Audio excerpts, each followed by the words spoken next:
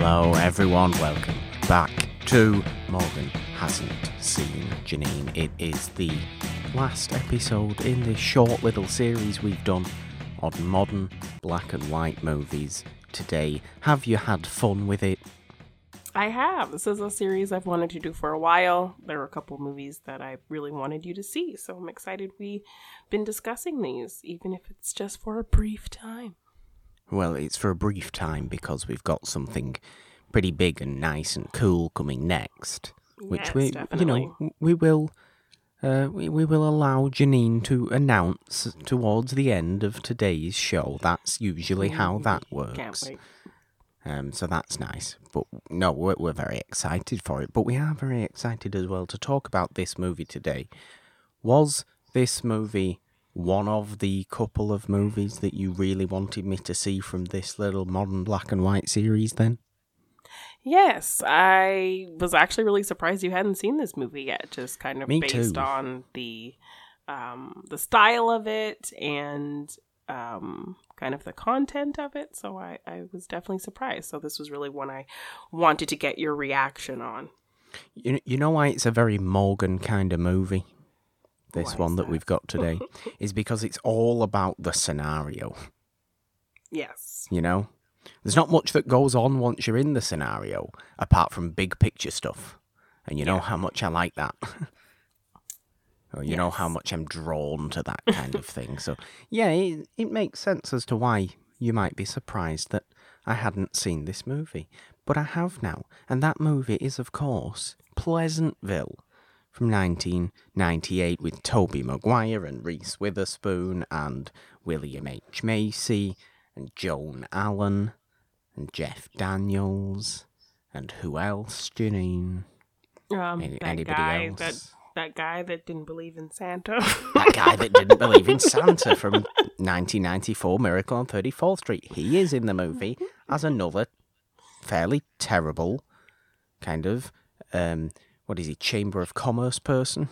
Yeah, he's like the mayor of Or the Pleasantville. mayor. Yes. And Paul Walker. We can't Paul forget. Walker is in the movie. Paul Of Walker. course he is. I knew I was forgetting somebody. Paul Walker is in the movie. That was nice. That was nice to see Paul Walker, to be honest. Yeah. But yes, we will we'll get into a nice discussion about Pleasantville and all its wacky feelings towards things being in colour and opening up the spark of light in people's lives, Yeah. which is kind of what the whole movie's about, which is nice. Don Knotts is also in the movie, isn't he, of course, as the little Yes. TV repair magic man who seems to be... It starts off a little bit like some sort of weird horror movie where there's like lightning and Don Knotts comes to the door Yes. and he's like acting as some sort of devil. Or it reminded me a little bit of, what was it, Tales from the Hood. Don't know Yes. why. And it was, and a little bit of Stay Tuned, like kind of. Little bit of vibe. Stay Tuned, yes. Little bit of Stay Tuned, definitely. Yeah. Although I do feel like Stay Tuned, and certainly Tales from the Hood, are way darker. Yes. And Than this actually, the son, the little boy from Stay Tuned, is Whitey in this movie. He is. Don't you just, like, love the 50s when people were called silly names? Yes. Like Whitey.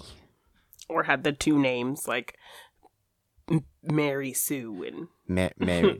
You can't say that. You can't say that name. You'll get death Yeah. threats for saying that name, Janine.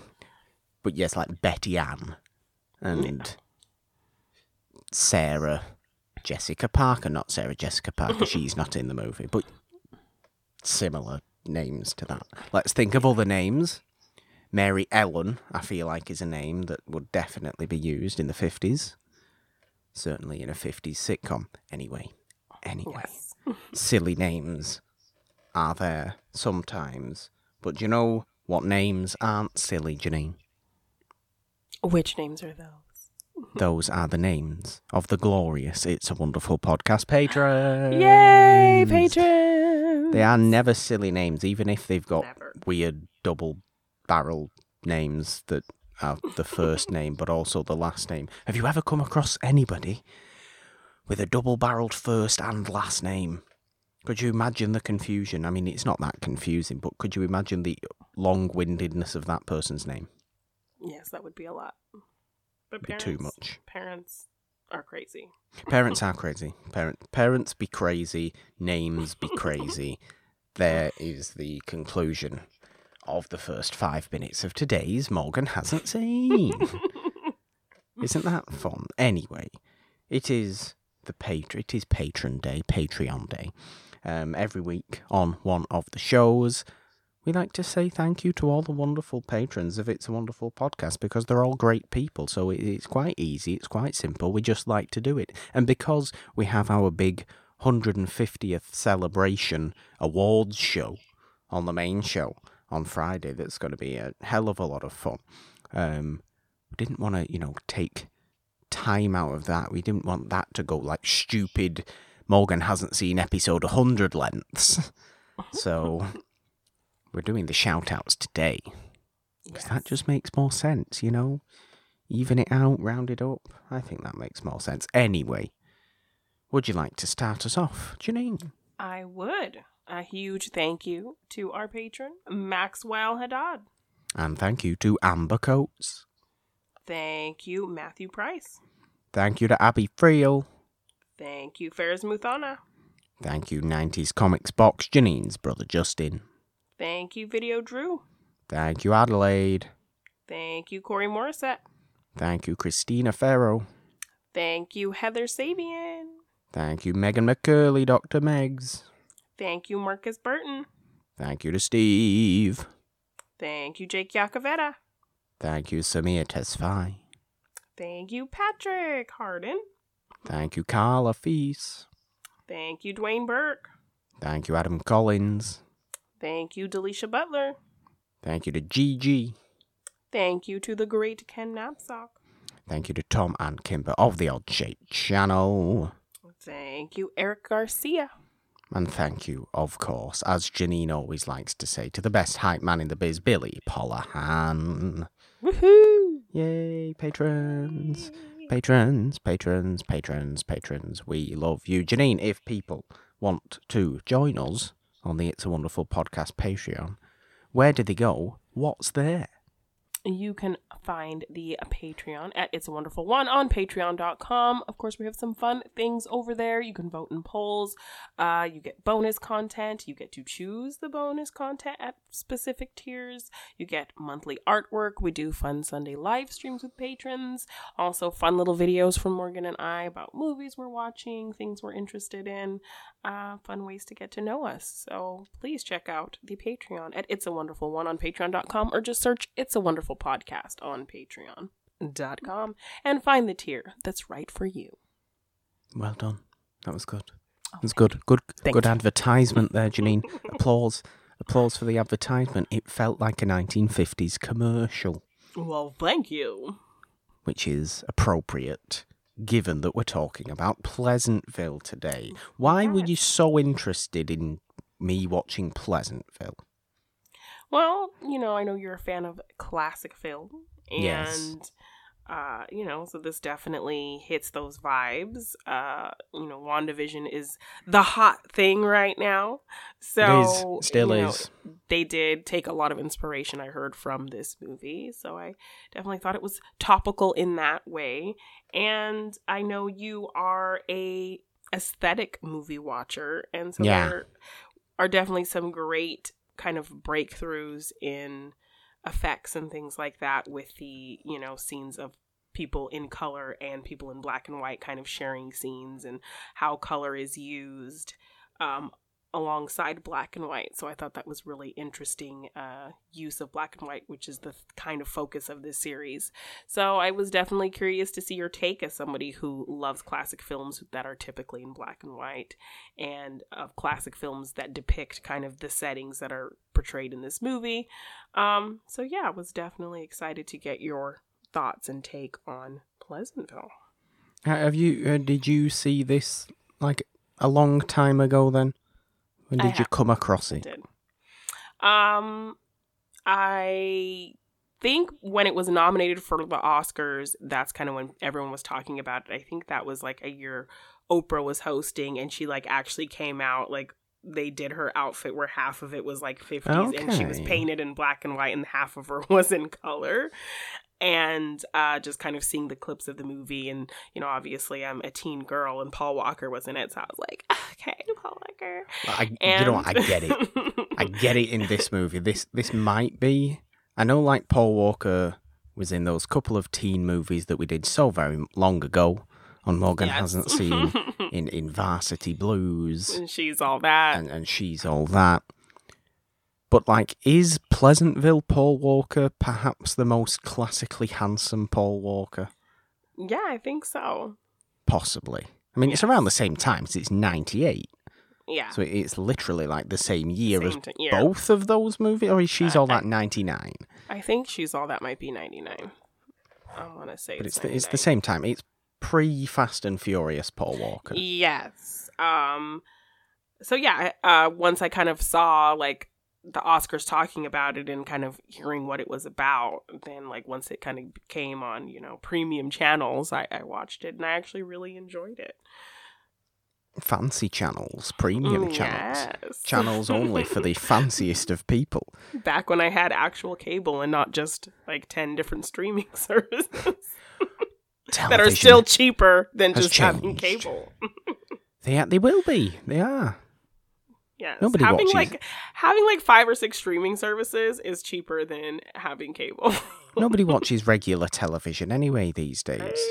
We just have like Freeview television here in the UK. Obviously we have like the TV license, Yeah. which is we pay, you know, £240 something I think a year for a TV license, which basically funds the BBC.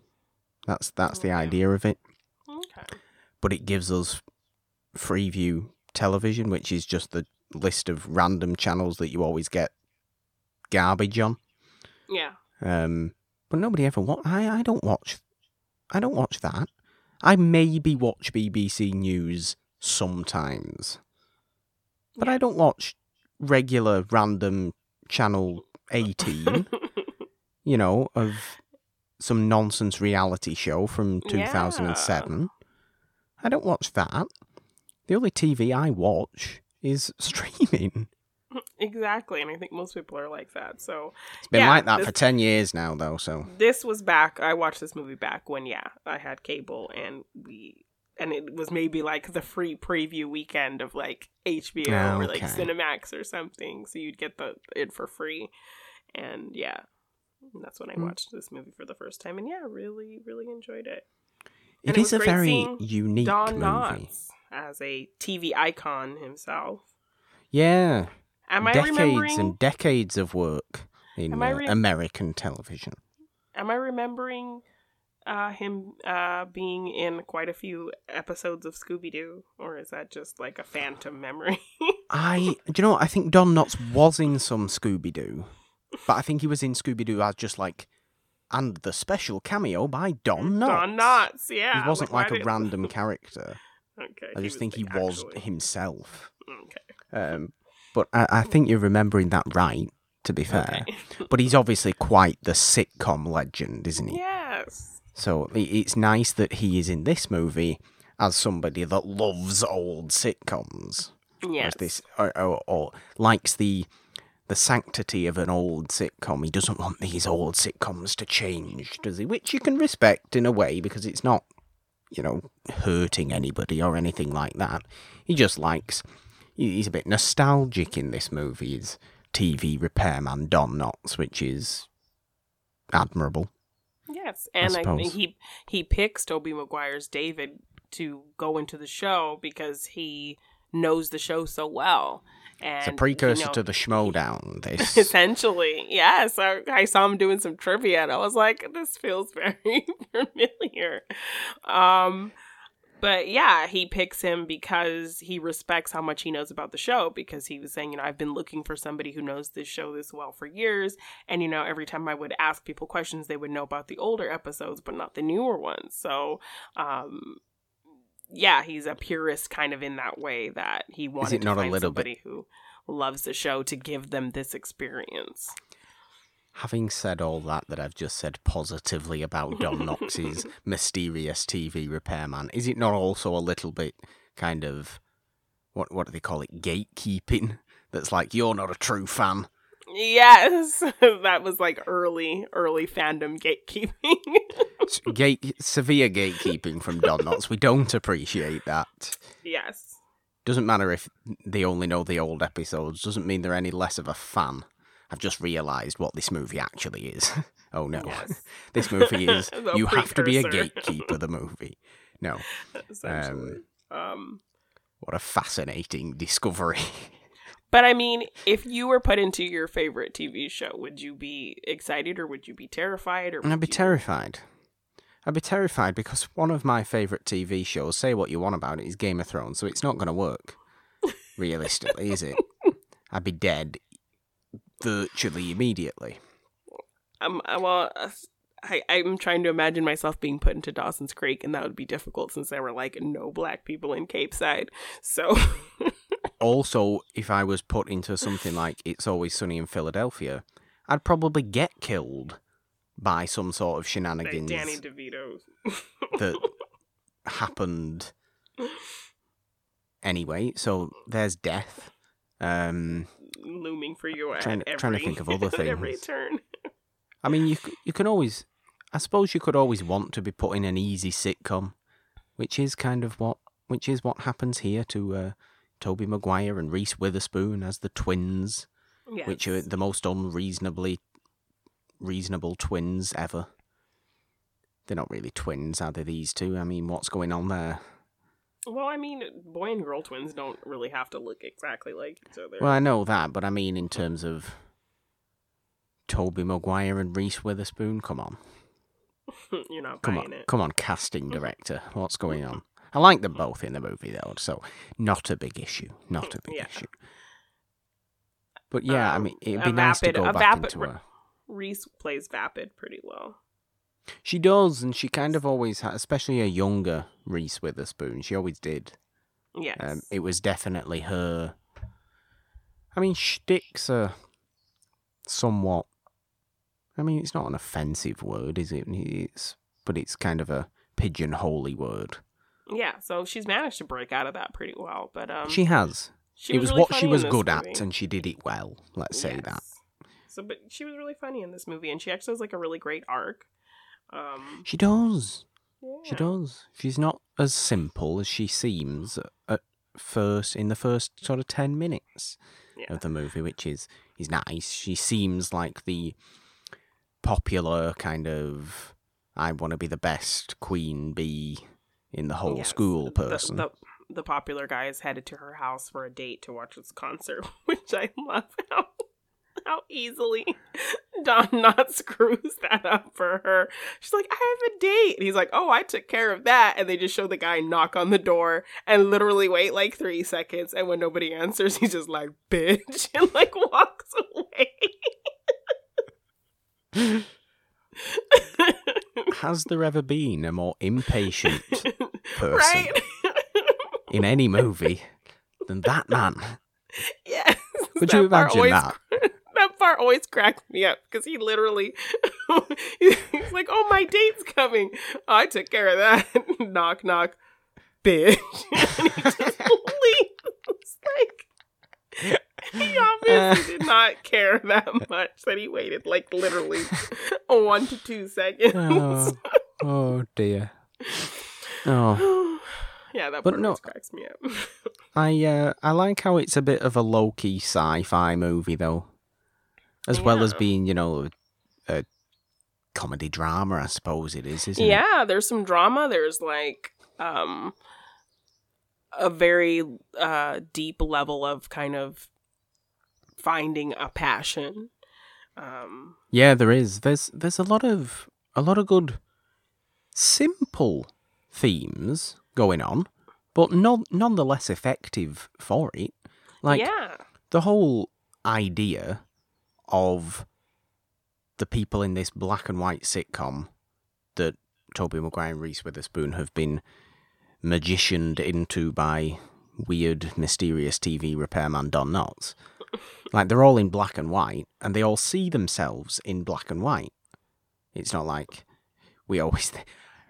You know, when children think the world used to be in black and white because that's all they see in movies and old TV and that sort of stuff. I've always found that fascinating because was it just in the 70s where people started turning into colour? Was everybody black and white before? No. Yeah. Morons, come on. But they know colors, like they see colors in black and white. Because like when they describe things, like, oh, did you see that green car in front of the soda shop? Like, but it was like real green. So like they're aware of like colors, but they've only seen them in black and white. So they know when something is green or red or whatever, but when it's actual color, it's different. It's like real green or real red. So they're kind of aware. So it's like you have to kind of just let go of some of these kind of rules and not think too hard about things. No, you know, like that. You don't need to, because I don't think the movie's interested in tiny little things. Yeah. It's interested in the scenario of the situation and, you know, kind of this whole really, really positive message, I suppose, of finding your inner spark and finding your inner beauty and showcasing that to the world. And it's in fact it's not even an inner beauty, is it? It's kind of an inner emotion. Yeah, just expressing something outside of your norm and finding something to be passionate about. Yeah, it is a movie about passion.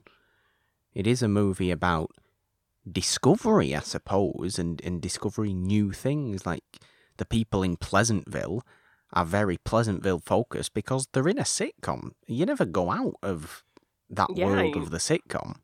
That's why the geography we're learning in school is the geography of that Main Street and the geography of Elm Street. What is at the end of Main Street? That's just the beginning of Main Street again. Okay, sure, teacher. I love that. We will move on today from learning about the geography of Main Street to the geography of Elm Street. Elm Street is at the end of Main Street. And what is the difference? It's not as long. Correct. Brilliant. The worst geography lesson you could ever have. Yeah. And the coach always like, we got a big game tomorrow. We got a big game on Friday. We got a big game next week. I love how they're all really competent at basketball as well, right up until things start to go wrong, whereby they immediately turn to being incredibly incompetent at basketball. Yes. Well, the one time, like, you know, Paul Walker gets angry because he's worried that, you know, Reese Witherspoon won't go out with him, and he throws the ball and it doesn't make the basket, and then it kind of rolls, and like they're like, oh, this is like a bad ball, and they all just back away as it kind of rolls by them because it's like the first missed basket. Something new, something different, something scary, because new things and different things can be scary, and I think the movie deals with that as well. And it interestingly goes into kind of a race type situation where you have like no coloreds allowed because they're literally colored people. Yeah.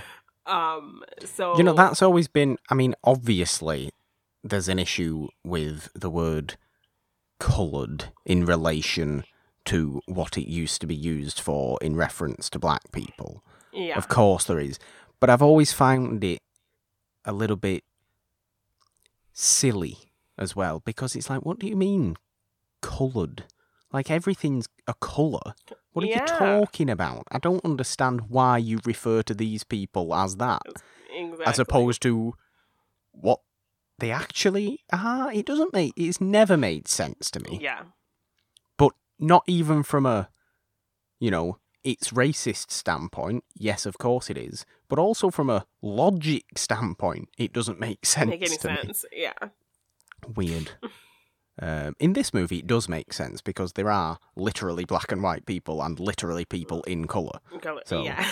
it does actually make sense in this context. Yeah, so it takes a different, we talked about different layers of issues that they kind of explore, and this kind of being a racial issue actually is among them. So like people who are in color versus people that aren't in color, they're kind of discriminated against. Like I loved that scene with Joan Allen where she's terrified to go out to her husband because she's in color now, and she doesn't know what to do, and she doesn't think he's going to accept her.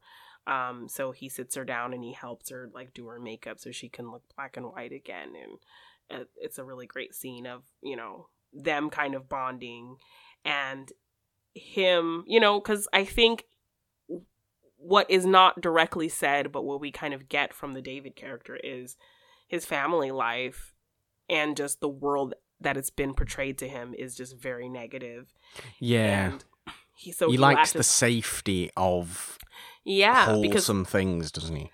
Because in school, we get this whole montage of him in school and just like all these dire things that every teacher's saying about the world is, terrible place and, global warming. And like every class is teaching him just how the fate of the world is just going to be in shambles.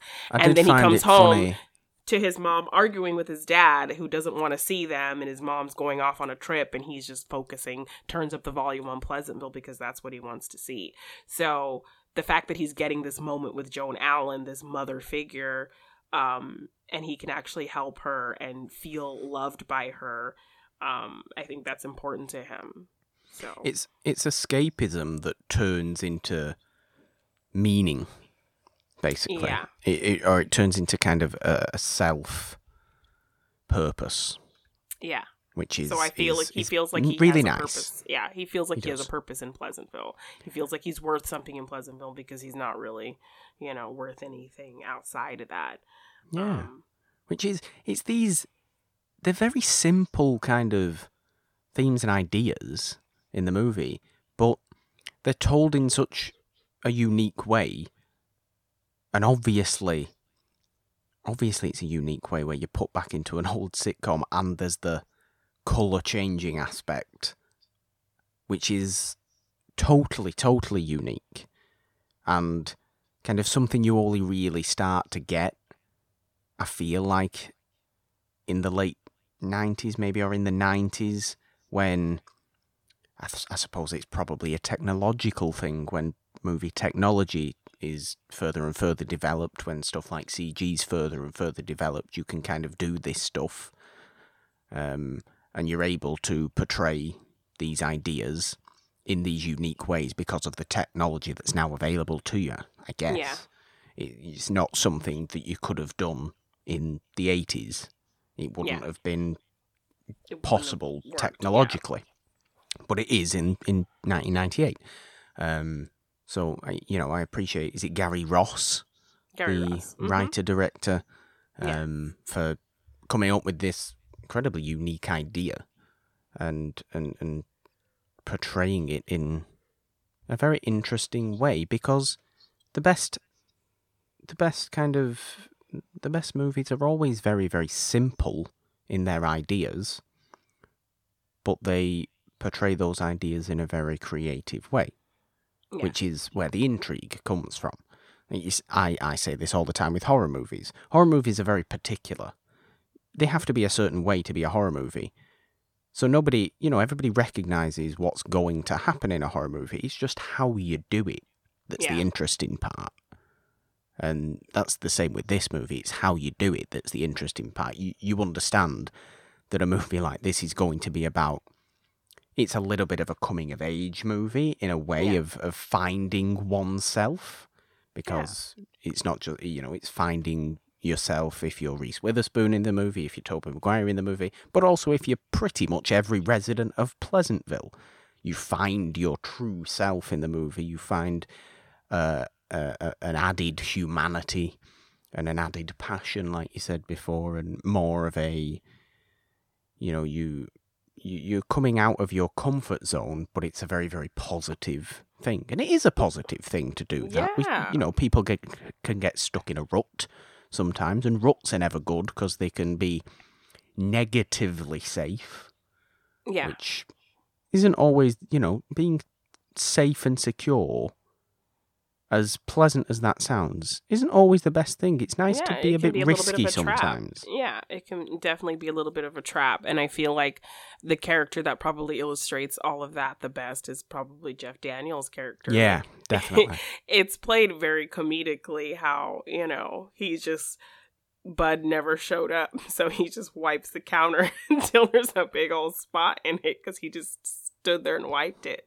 And he doesn't do things at first because he's so used to the routine. So if Bud, who David is, isn't there to kind of continue the process, he can't. So when David kind of frees him to do things differently or do things on his own for once, it's such a liberating feeling for him, and it opens him up to other things that he's passionate about. And then that gets him thinking about his art and painting, and he loves painting the murals every Christmas on the window. And why doesn't he get to do that more?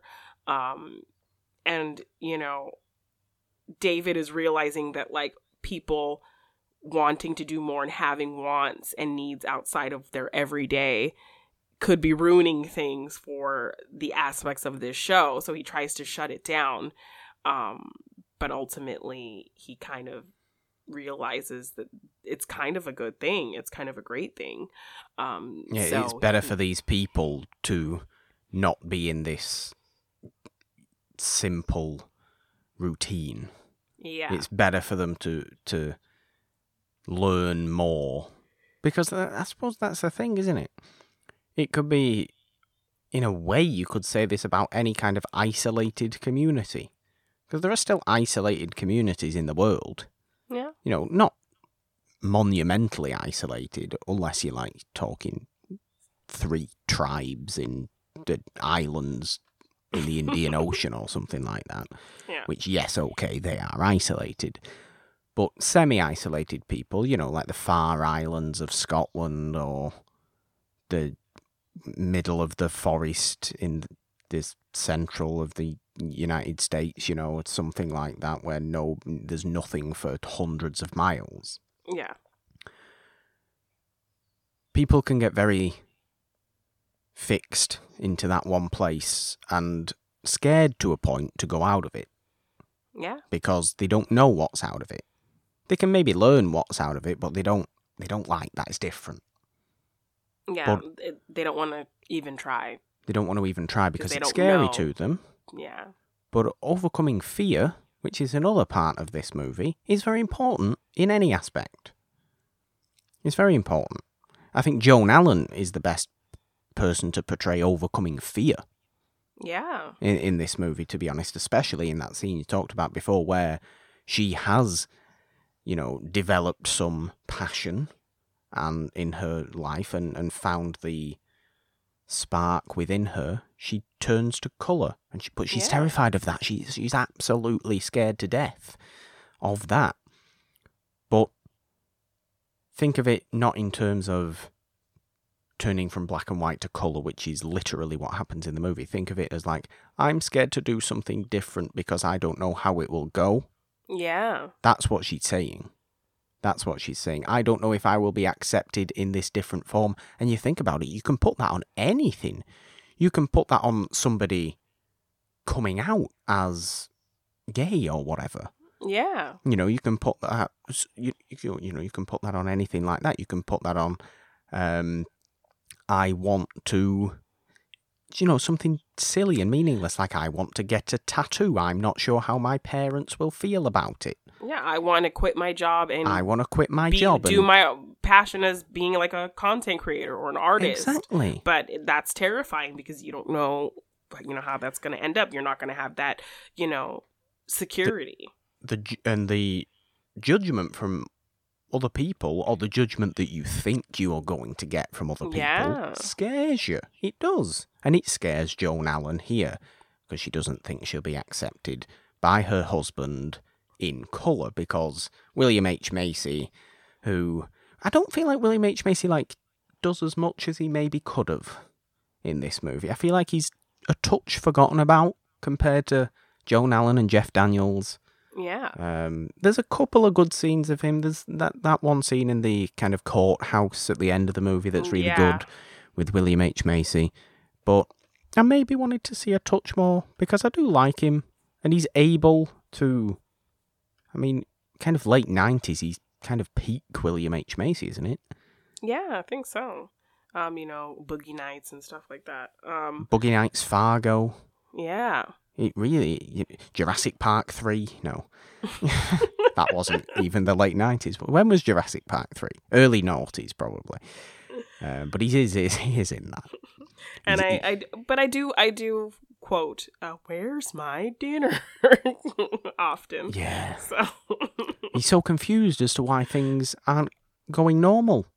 Yeah. He's so confused. But I do like him in this movie. But that scene with Joan Allen putting back on the black and white makeup in order to cover herself back up because she thinks that'll be safer is, when you look into it and kind of read into it, very moving. Yeah. Because it's really true to life. It's, somebody being too scared to fully accept who they are yet. Yeah. Thankfully she does, and that's very positive, and we all like that. Everyone has a really great arc, I think, in this movie. In these kind of self-discovery moments, they all kind of have a moment like that, which is really great. Yeah, but I love that scene, and I really love how it's done in such the unique picture of being black and white turning to colour and having it merge with each other. Yeah. And having some things be colour and some things be black and white in the town, depending on what's happened. It's just fascinating to look at. Yeah. I always love, when colour is very important in movies anyway. Which I didn't necessarily think. I mean, I did when I knew we were doing Pleasantville for this series, but we're talking about modern black and white movies in this. So colour should, in theory, be the least of our concern. It was the least of our concern in Nebraska, surely, because that movie was pure boring black and white, but boring in the perfect way because it was telling an incredibly small story. So you didn't need a pop of color to elevate it in any kind of way because it's not a story that needs to be elevated. No, you had the one pop of colour in She's Gotta Have It, which was the most kind of positive part of the movie. Yeah. And was also kind of a showcase of Spike Lee liking bright poppy things, which he does. Yeah. But then the rest of it was just in black and white because it didn't matter about the colour of anything. Yeah. And as we know with Spike Lee, it tends to be race-focused, but it didn't matter in She's Gotta Have It. It could be anybody. That was the point of that. But now here, we've developed even more in terms of the black and white to colour, whereas it's now actually a colour movie where they get put into a black and white sitcom that then changes to colour. To colour, gradually. Yeah, I love the scenes where things are kind of both ways, and how they interact. It looks really great. It's really interesting to look at, like that scene that we talked about with Joan Allen, and he's putting the makeup on her face, like his black and white hand on her face. Just things like that definitely added those layers of the differences and when people are going to have their moments, and people kind of waiting at a certain point in the movie, waiting to kind of have their discovery moment of when they were going to turn to color. Yeah. That's why I really liked that one scene with William H. Macy in the courthouse at the end. Because he's still black and white at this point. He's, a lot of the population of Pleasantville are now in colour. They have been revitalised. They have been newly born as, passionate, loving, free-loving people to a point, isn't it? I suppose, is there also a point to be made of reading this movie as a 50s culture turning into 60s culture. I could see that, like kind of the radicalism that ends up happening at a certain point. Yeah.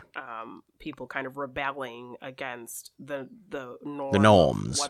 Yes, and wanting to evolve in a more kind of freeing, liberal way. But there's, the man who's like definitely trying to hold you down and really combating you in a negative kind of way.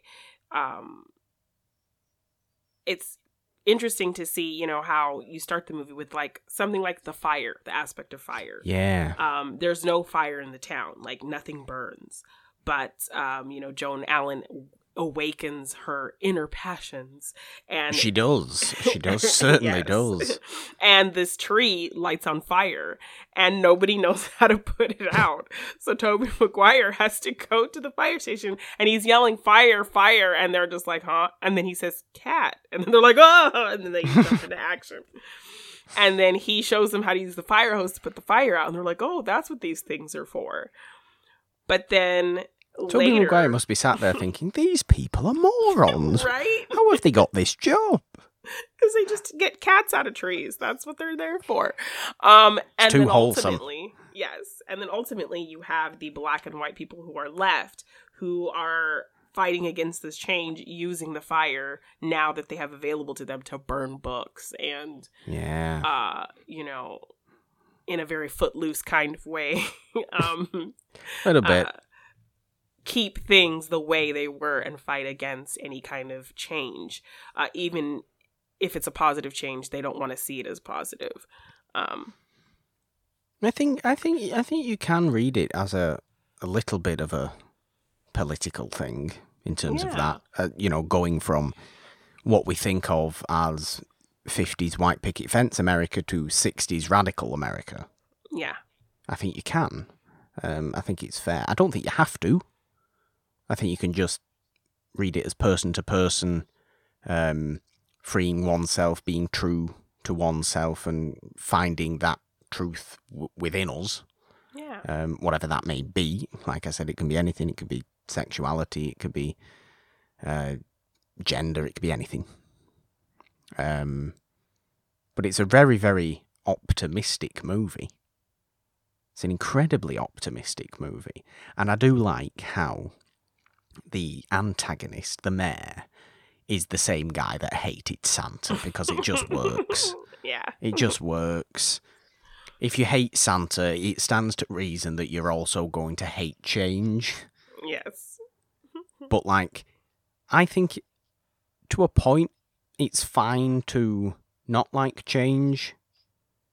But when it becomes damaging to you as a person to be stuck in the same routine, is when you should realise in yourself that this is going to benefit everybody and myself if we change. Yes. It's like Rocky at the end of Rocky 4, but not quite as cheesy.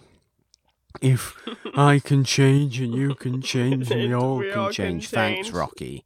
Yes. Thanks for saving, thanks for defeating communism with one weird speech at the end of Rocky 4, because that worked.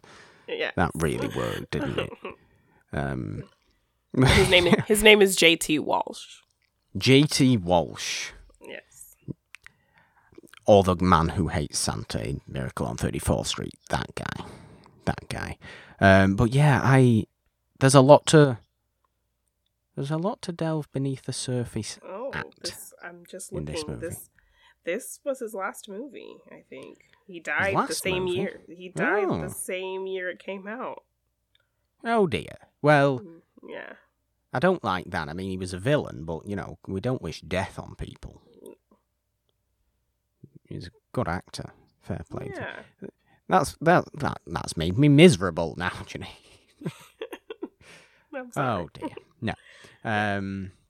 But yeah, look, I just appreciated that this movie is it's a big picture theme movie that you can just read into in so many different little ways, Yeah. but isn't you know, it has a nice story to it. Like you've said, there's lovely character arcs for everybody, for David, for Reese Witherspoon. And we'll talk a little bit more about Reese Witherspoon, actually, even for William H. Macy in that courthouse at the end of the movie where he is looking, you know, he's still in black and white. He's looking up at Joan Allen, his wife, and Tobey Maguire is saying, come on, is he called George? Come on, George. Is she not, or Dad, because he's pretending to be Dad, the son. Yeah. Come on, Dad, does she not look just as beautiful as the day you met her? And he's like, yeah, she does. And then he breaks down and turns into colour. Don't you want to tell her? Don't you want to tell her how beautiful you think she is? And But yes, I do. It's all about love and happiness. Yeah, and even the mayor himself, as angry as he is, his anger brings out passion. His colour. Yeah. Oh, he's so offended that he runs out of the place. He can't face it. Can't face being different, can he? Terrible person. Person. It reminds me of a little story I once read, which was about a racist who found out that, I think it was like he found out that he was part black and he couldn't handle it. Reminds me of that. Yeah. He lived his whole life being incredibly racist. It was set like in the deep South slavery times. Yeah. But he found out like his I think his grandfather was a slave or something like that. Oh gosh. Couldn't handle that. It was only a little short story. I forget what it was called. But it's that kind of idea. Yeah. It's that kind of idea, and he just couldn't handle it. Couldn't handle being in colour. Oh no, it's going to ruin his life. It's not though, is it? No, because then everyone ends up being in colour. The whole town ends up being in colour. The whole town is free and liberated and passionate and loving. And I like the idea that, like, you know, books are empty. There's nothing to know because it's just a show, and that's not the focus. But once people start getting curious about things and wanting to know about what's in this book, what is this story, the pages start to fill in. I loved that. The pictures start to show up. And now there are things outside of Pleasantville. So with Reese Witherspoon's character, you know, she starts out like, obviously she doesn't want to be there, so she's definitely rebelling against it. David keeps imploring her to not mess up these people's world. But she is just frustrated and annoyed, so she just does whatever she wants. So she ends up, you know, bringing sex into the town and, you know, breaks poor Paul Walker's brain by, you know, introducing him to some new things. And oh dear. The scene where the next day, you know, he's in basketball practice and you can tell he's telling them all about what he's experienced. And that's when they all miss the baskets, and like things just kind of go downhill from there. But Paul then Walker, she actually poor little Paul Walker thinks he's broken when he becomes slightly excited. Yes, and she's like, that's supposed to happen. It is. And then her having a sex talk with her mom, and yeah, it's absolutely ridiculous. Like all these concepts that they just have no idea about. I was envisioning a response from Reese Witherspoon there when Joan Allen just says, "Oh, what is sex?" Reese Witherspoon just going, "What?" Yeah. What? I am your daughter. What are you talking about? How do you think this has happened? Yeah. And some sort of, it just always was. It always was, so there's nothing to think about. And then she's like telling her, oh, well, your father would never do things like that. No, I don't think he would, which is why she has to do it herself. Yes. So she ultimately Yes. So she ultimately awakens some things in the town. But then she actually causes a fire. Yes. But then she actually starts kind of liking that she's like learning things, and she starts reading, and Reese Witherspoon does, yeah. Yes, and she gets interested in more things, and then ultimately by the end she decides to stay in Pleasantville and go to college there. Don't really know how it works though, because it's not a real place. Yeah, I mean, it's a nice. We're led to believe it means something to these people, and the whole idea of the movie is these people have now been changed. But ultimately, at the end of the day, Pleasantville's fictional, and the real world is the real world. And I suppose it does give Tobey Maguire more purpose and happiness in the real world once he gets back there. But the fact that Reese Witherspoon stays and goes to college, like, is Reese Witherspoon just going to live in a sitcom now? Apparently, because her whole reasoning is like, oh, well, I never would have gotten to college, in the real world, so I'll just stay here and go to college. I suppose if she's happy. And I mean, now that people are more open to these ideas, now there are things outside of Pleasantville. So True, are the things outside of Pleasantville like actual cities and actual states, and like there's actually a world and an America in Pleasantville now? Yeah, possibly. This is where reality lines blur. Yes. This is where it becomes WandaVision and reality lines blur. Exactly. And then, we kind of don't know where Joan Allen ends up, because she does seem to have this romantic vibe with Jeff Daniels. Certainly once Jeff Daniels paints a nude of her as a mural, it becomes very clear to everybody that there's some sort of situation going on. Yes. And she ends kind of sitting next to him and her husband. So it's kind of just left up to, because they ask the question, like, what do we do now? Now what? And nobody knows. And you just kind of like, okay. It's reality. It's very freeing and a very real answer. Reality can be whatever you want it to be. Yes. For Joan Allen. Yes. And we like Joan Allen. I mean, Joan Allen's an unusual actress that kind of nobody ever thinks about. But she's like pretty good in everything she's in. And people just remember her from Face Off. I absolutely hope that hair and makeup person and costume person never works again, because they made beautiful Joan Allen look like a frumpa-dump old lady. Because when I saw her, that's all I knew her from was Face Off. So I'm like, that's all I knew her from. She looked so frumpy-dump, and they did these tight, like, old grandma curls. And then I see her other things, and I'm like, that's Joan Allen? She's gorgeous. What did they do to her? Why did they make her look so dowdy? So yes, I love Joan Allen, and I feel so bad that they did her so wrong in Face Off. I just had to go off on that rant for poor Joan Allen. Perfectly justifiable, I think. Perfectly justifiable, because, look, this movie, we've spoke about it already, has a whole plot line of how beautiful Joan Allen is, and how much we all have to realise that. So, yes, and it brings a tear to your eye. Brings a tear to your eye, brings a tear to William H. Macy's eye. Yes. William H. Macy's not that beautiful, if we're being honest. He's just a good character actor. Yeah. A very good character actor. Does he still do... Is Shameless US still a thing? I mean, I don't know. I think he's gotten in a little bit of trouble with the whole college scandal. Oh, I forgot about that. He was in that, wasn't he?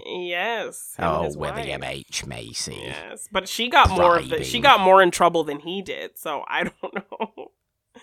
Oh dear, I forgot he was in that. Yes, Felicity Huffman seemed to get in more trouble than him. So I don't know if he's still doing stuff, but I mean, he should be. I mean, it's bribery. Yes, like we don't like bribery. Bribery's a crime, but it's not like he's murdered somebody. Yeah. He's not. If legitimate criminals who are directors and things can continue to make movies, and let's say it outright, if sexual predators can continue to work and make movies, then I'm pretty sure oh, I've just been a bit bribey, William H. Macy can To get my continue kid to into make college. movies, you know? Yeah. Yeah. So I He's don't know not how. actually hurt anybody, has he? No. No, he hasn't. Let's be fair. So Let's be fair with our criminals. yes. So I don't know if that has hindered his career at all, I mean, it possibly has, yeah. it's hard to tell with just the state of Hollywood and trying to make movies right now anyway. True. To tell True. like what is even happening. True. But yes, since this whole thing kind of blew up a couple years ago, like I haven't heard anything about him. So I don't know. I don't know if this has affected him. You know, maybe it's a nice kind of finalish point to make. Is that like we obviously are still in lockdown territory. Now we in the UK have a path to come out of it, and a set path that we're all aware of. It's official, right? Okay. It's governmental. It's governmentally done. It's been set that we're looking at. So we've got positivity to look forward to, basically. Yeah. Mm-hmm. But the world, or a majority of the world, has been in a rut, a routine, and a fixed space for the last year. Yeah. Like Pleasantville. It's a rut, it's a routine, it's a fixed space. Can we not also read COVID into Pleasantville? Whereas we are coming out of COVID and it's looking positive, and all of a sudden the world is colourful again.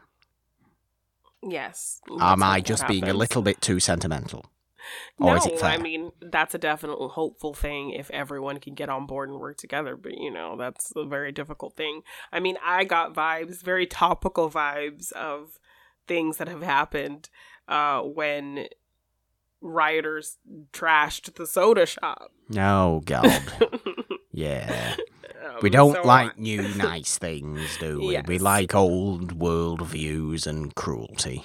And we think our violence is for the greater good. And, Yes, morons, idiots. And it's for Pleasantville, So definitely got some topical vibes from that situation. So I definitely think it's okay to get some positive vibes from hopefully our world turning back to color Janine, at some point. And it will soon. I don't want to think about the possibility of weird anti-nice people, I've just said. You know what I mean?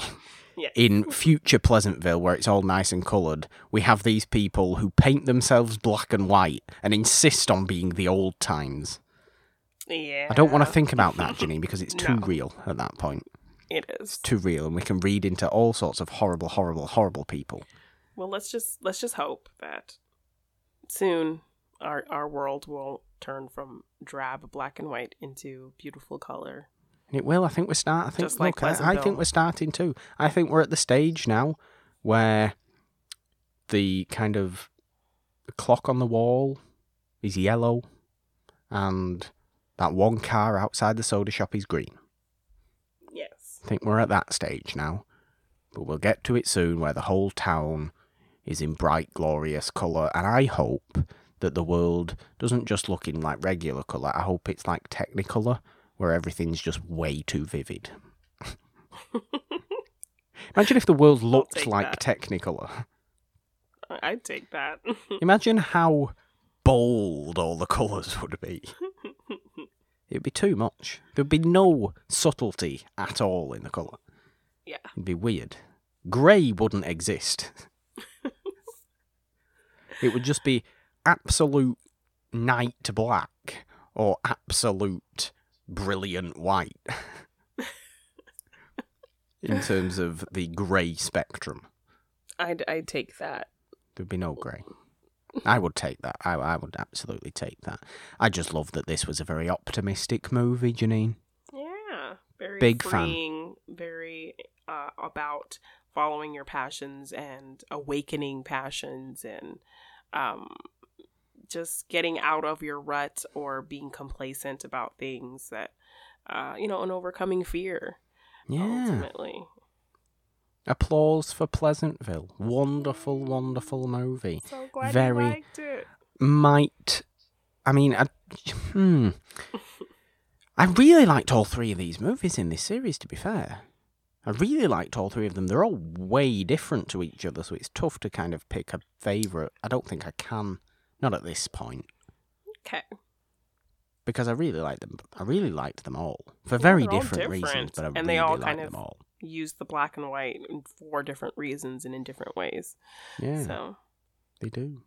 But yes, this was very good. Thank you, Janine. no, you're Thank welcome. you, Janine. I hope you have also kind of got something new from Pleasantville after this watch. Yeah, definitely feeling very optimistic about things in my own life and being kind of stuck in kind of a comfortable place, and thoughts of wanting to take a chance on things. So yeah, Take a chance. It's like that ABBA song. Take a chance on me. That's about romance. That's different. That's a different situation. That was just what came into my head right there. Don't know why. Don't ask me why. But yes, Pleasantville was great. Yay. We like that. Yes, it is the final episode of our Modern Black and White series. It's only been 3 episodes, but that's because, well, it's March now. So we wanted a whole new month, or is it, I don't remember how many episodes this one's going to be, actually, Janine, but I know it's going to be 4. I think we have 5. There are 5 Wednesdays in this month, which we've used one. Oh, that's true. We close out this series. It's today. Yes. So we will use the other 4 to do a fun series, a pretty solidly big series that you've missed. Yeah, we haven't done a franchise in a minute. I feel like it's been a little bit since we've done a franchise. It has. Biggest franchise we've done in a good while. Yes. What's that then? So we will be talking the Karate Kid movies. Yes. So we will be going through the 4 movies. Karate Kid Part 2, Karate Kid Part 3, and the next Karate Kid, since it's still canon with those movies. No. Not the Jaden Smith Karate Kid. No. Not that one. We're not doing that one. We're doing just the main, or just the original 4. And you're thinking, there was 4 Karate Kid? Apparently, yes. Apparently there was 4 of them. I only knew about 2 of them. So, God help me with 3 and 4. Well, Morgan, you're going to need more help, because why are we doing this series? We're doing this series. I don't know why we're doing this series, Janine. Are we doing it because, I mean, obviously, Cobra Kai is pretty popular. Yes. As a TV show these days. And for the last couple of years, it has been. And apparently we discovered that I should be in Cobra Kai. Yes. and shouldn't be able to enjoy, what's his name, Daniel, yes. Daniel. Do we have to call him Daniel? Can we not call him Danny? Well, they call him Daniel-san, like Mr. Miyagi calls him Daniel-san. Okay, if we're being respectful, which we have to be when it's Japanese. Yes. That's culturally appropriate. Not cultural appropriation. It's culturally appropriate to be respectful if you're talking some semblance of Japanese. Okay, we'll call him Daniel then. But we figured out, didn't we, that I belong in Cobra Kai because I'm a born winner. You have that mentality about. I have the mentality of being athletic type competitive. Situations. Yes. Yes. So yeah. In sport. This will lead into us doing a little series on the It's a Wonderful Podcast YouTube channel. It will. We'll be discussing episodes. Morgan will be watching the full series of Cobra Kai for the first time, and we'll do some fun episodes discussing the show. So, and you'll have all the context at that point. I actually kind of need a little bit of refresher as well. I've seen the first movie many times. I've seen the 4th movie many times, but I haven't really seen the 2nd and the 3rd. Okay. as many times. I think I've only seen both of those once. So, yeah, it'll be a bit of a discovery for me as well. And the show does a really good job of kind of calling back to those moments for you anyway, but I think it'll be great for you to kind of have that context of Daniel's side of the story and Johnny's side of the story, which is kind of where Cobra Kai takes it. So, yeah, it'll be really exciting watching these movies for the first time with you and getting into Cobra Kai, because I absolutely love Cobra Kai. So I'm really curious to see what you think of the show. Yeah, and that's going to come to the It's a Wonderful Podcast YouTube channel once we kind of finish, or once we're coming towards the end of the main series on Morgan Hasn't Seen. YouTube channel is just as it said, It's a Wonderful Podcast. You'll find it. Go in there, subscribe, check out the things we already have on there. It's where we do the watch-alongs. It's where we do other little videos. It's obviously pre-code March now. Yes. So there's going to be a few videos from me talking the movies I'm watching. I'm watching a movie every day for March. A new pre-code movie for every day. It might not be like every day because of, time and that sort of stuff. But the videos will be up on kind of what I've watched that week in terms of pre-code, talking about that sort of stuff. So it'll just be me having fun, talking pre-code things. It's going to be great. So look for them as well on the It's a Wonderful Podcast YouTube channel all March. We have the watch-alongs, of course. We're having other videos coming on there. We're getting into a vibe of the kind of stuff we're going to be putting on that newly changed channel. So it's nice. But yeah, that's the YouTube. We've already talked about the Patreon. Is there anything else we have to talk about, Janine? Just what's happening this week, the rest of the week. What's that then? Well, if you didn't listen to this week's episode of Machine Mondays, please check that out. Just talking about how I feel being with stars and, the difference in, being with Roxy and past managers and how this experience is going so far. And Friday is our big 150th episode of It's a Wonderful Podcast. So you'll have a trifecta. Yes, it's all three of us this week. Yes. On the main show. We are, as I alluded to before, doing the It's a Wonderful Podcast Awards. We have a whole bunch of awards and categories and that sort of stuff. We've all come up with our own picks for each one.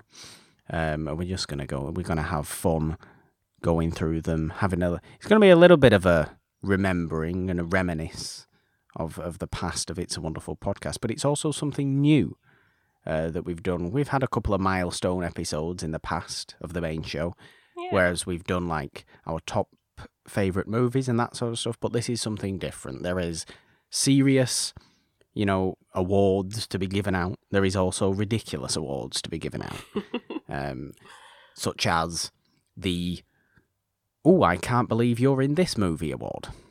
Yes. And the stupidest deja vu movie award. It's things like that. Yes, but you also have like legit awards as well. It's going to be fun though. It's going to be fun. Episode 150 episodes of the main show. That is madness to me. Yes. That is madness to me, considering It's a Wonderful Podcast as a thing has been going for over 3 years now. I love it. I do. I love it. I love doing the main show. It's great. I love doing the main show. I love doing Morgan Hasn't Seen. I love you doing Machine Mondays. I love doing the stuff that we're doing and will do on YouTube and Patreon and everywhere else. It's great. Very exciting. We have so many fun things planned and coming up and trying to build and grow and do more fun stuff. So please come along with us. We would love to have you. We really would. Like Janine just said though, Monday, Wednesday, Friday we have you covered here on the It's a Wonderful Podcast feed with Machine Mondays, Morgan Hasn't Seen, and It's a Wonderful Podcast, the main show.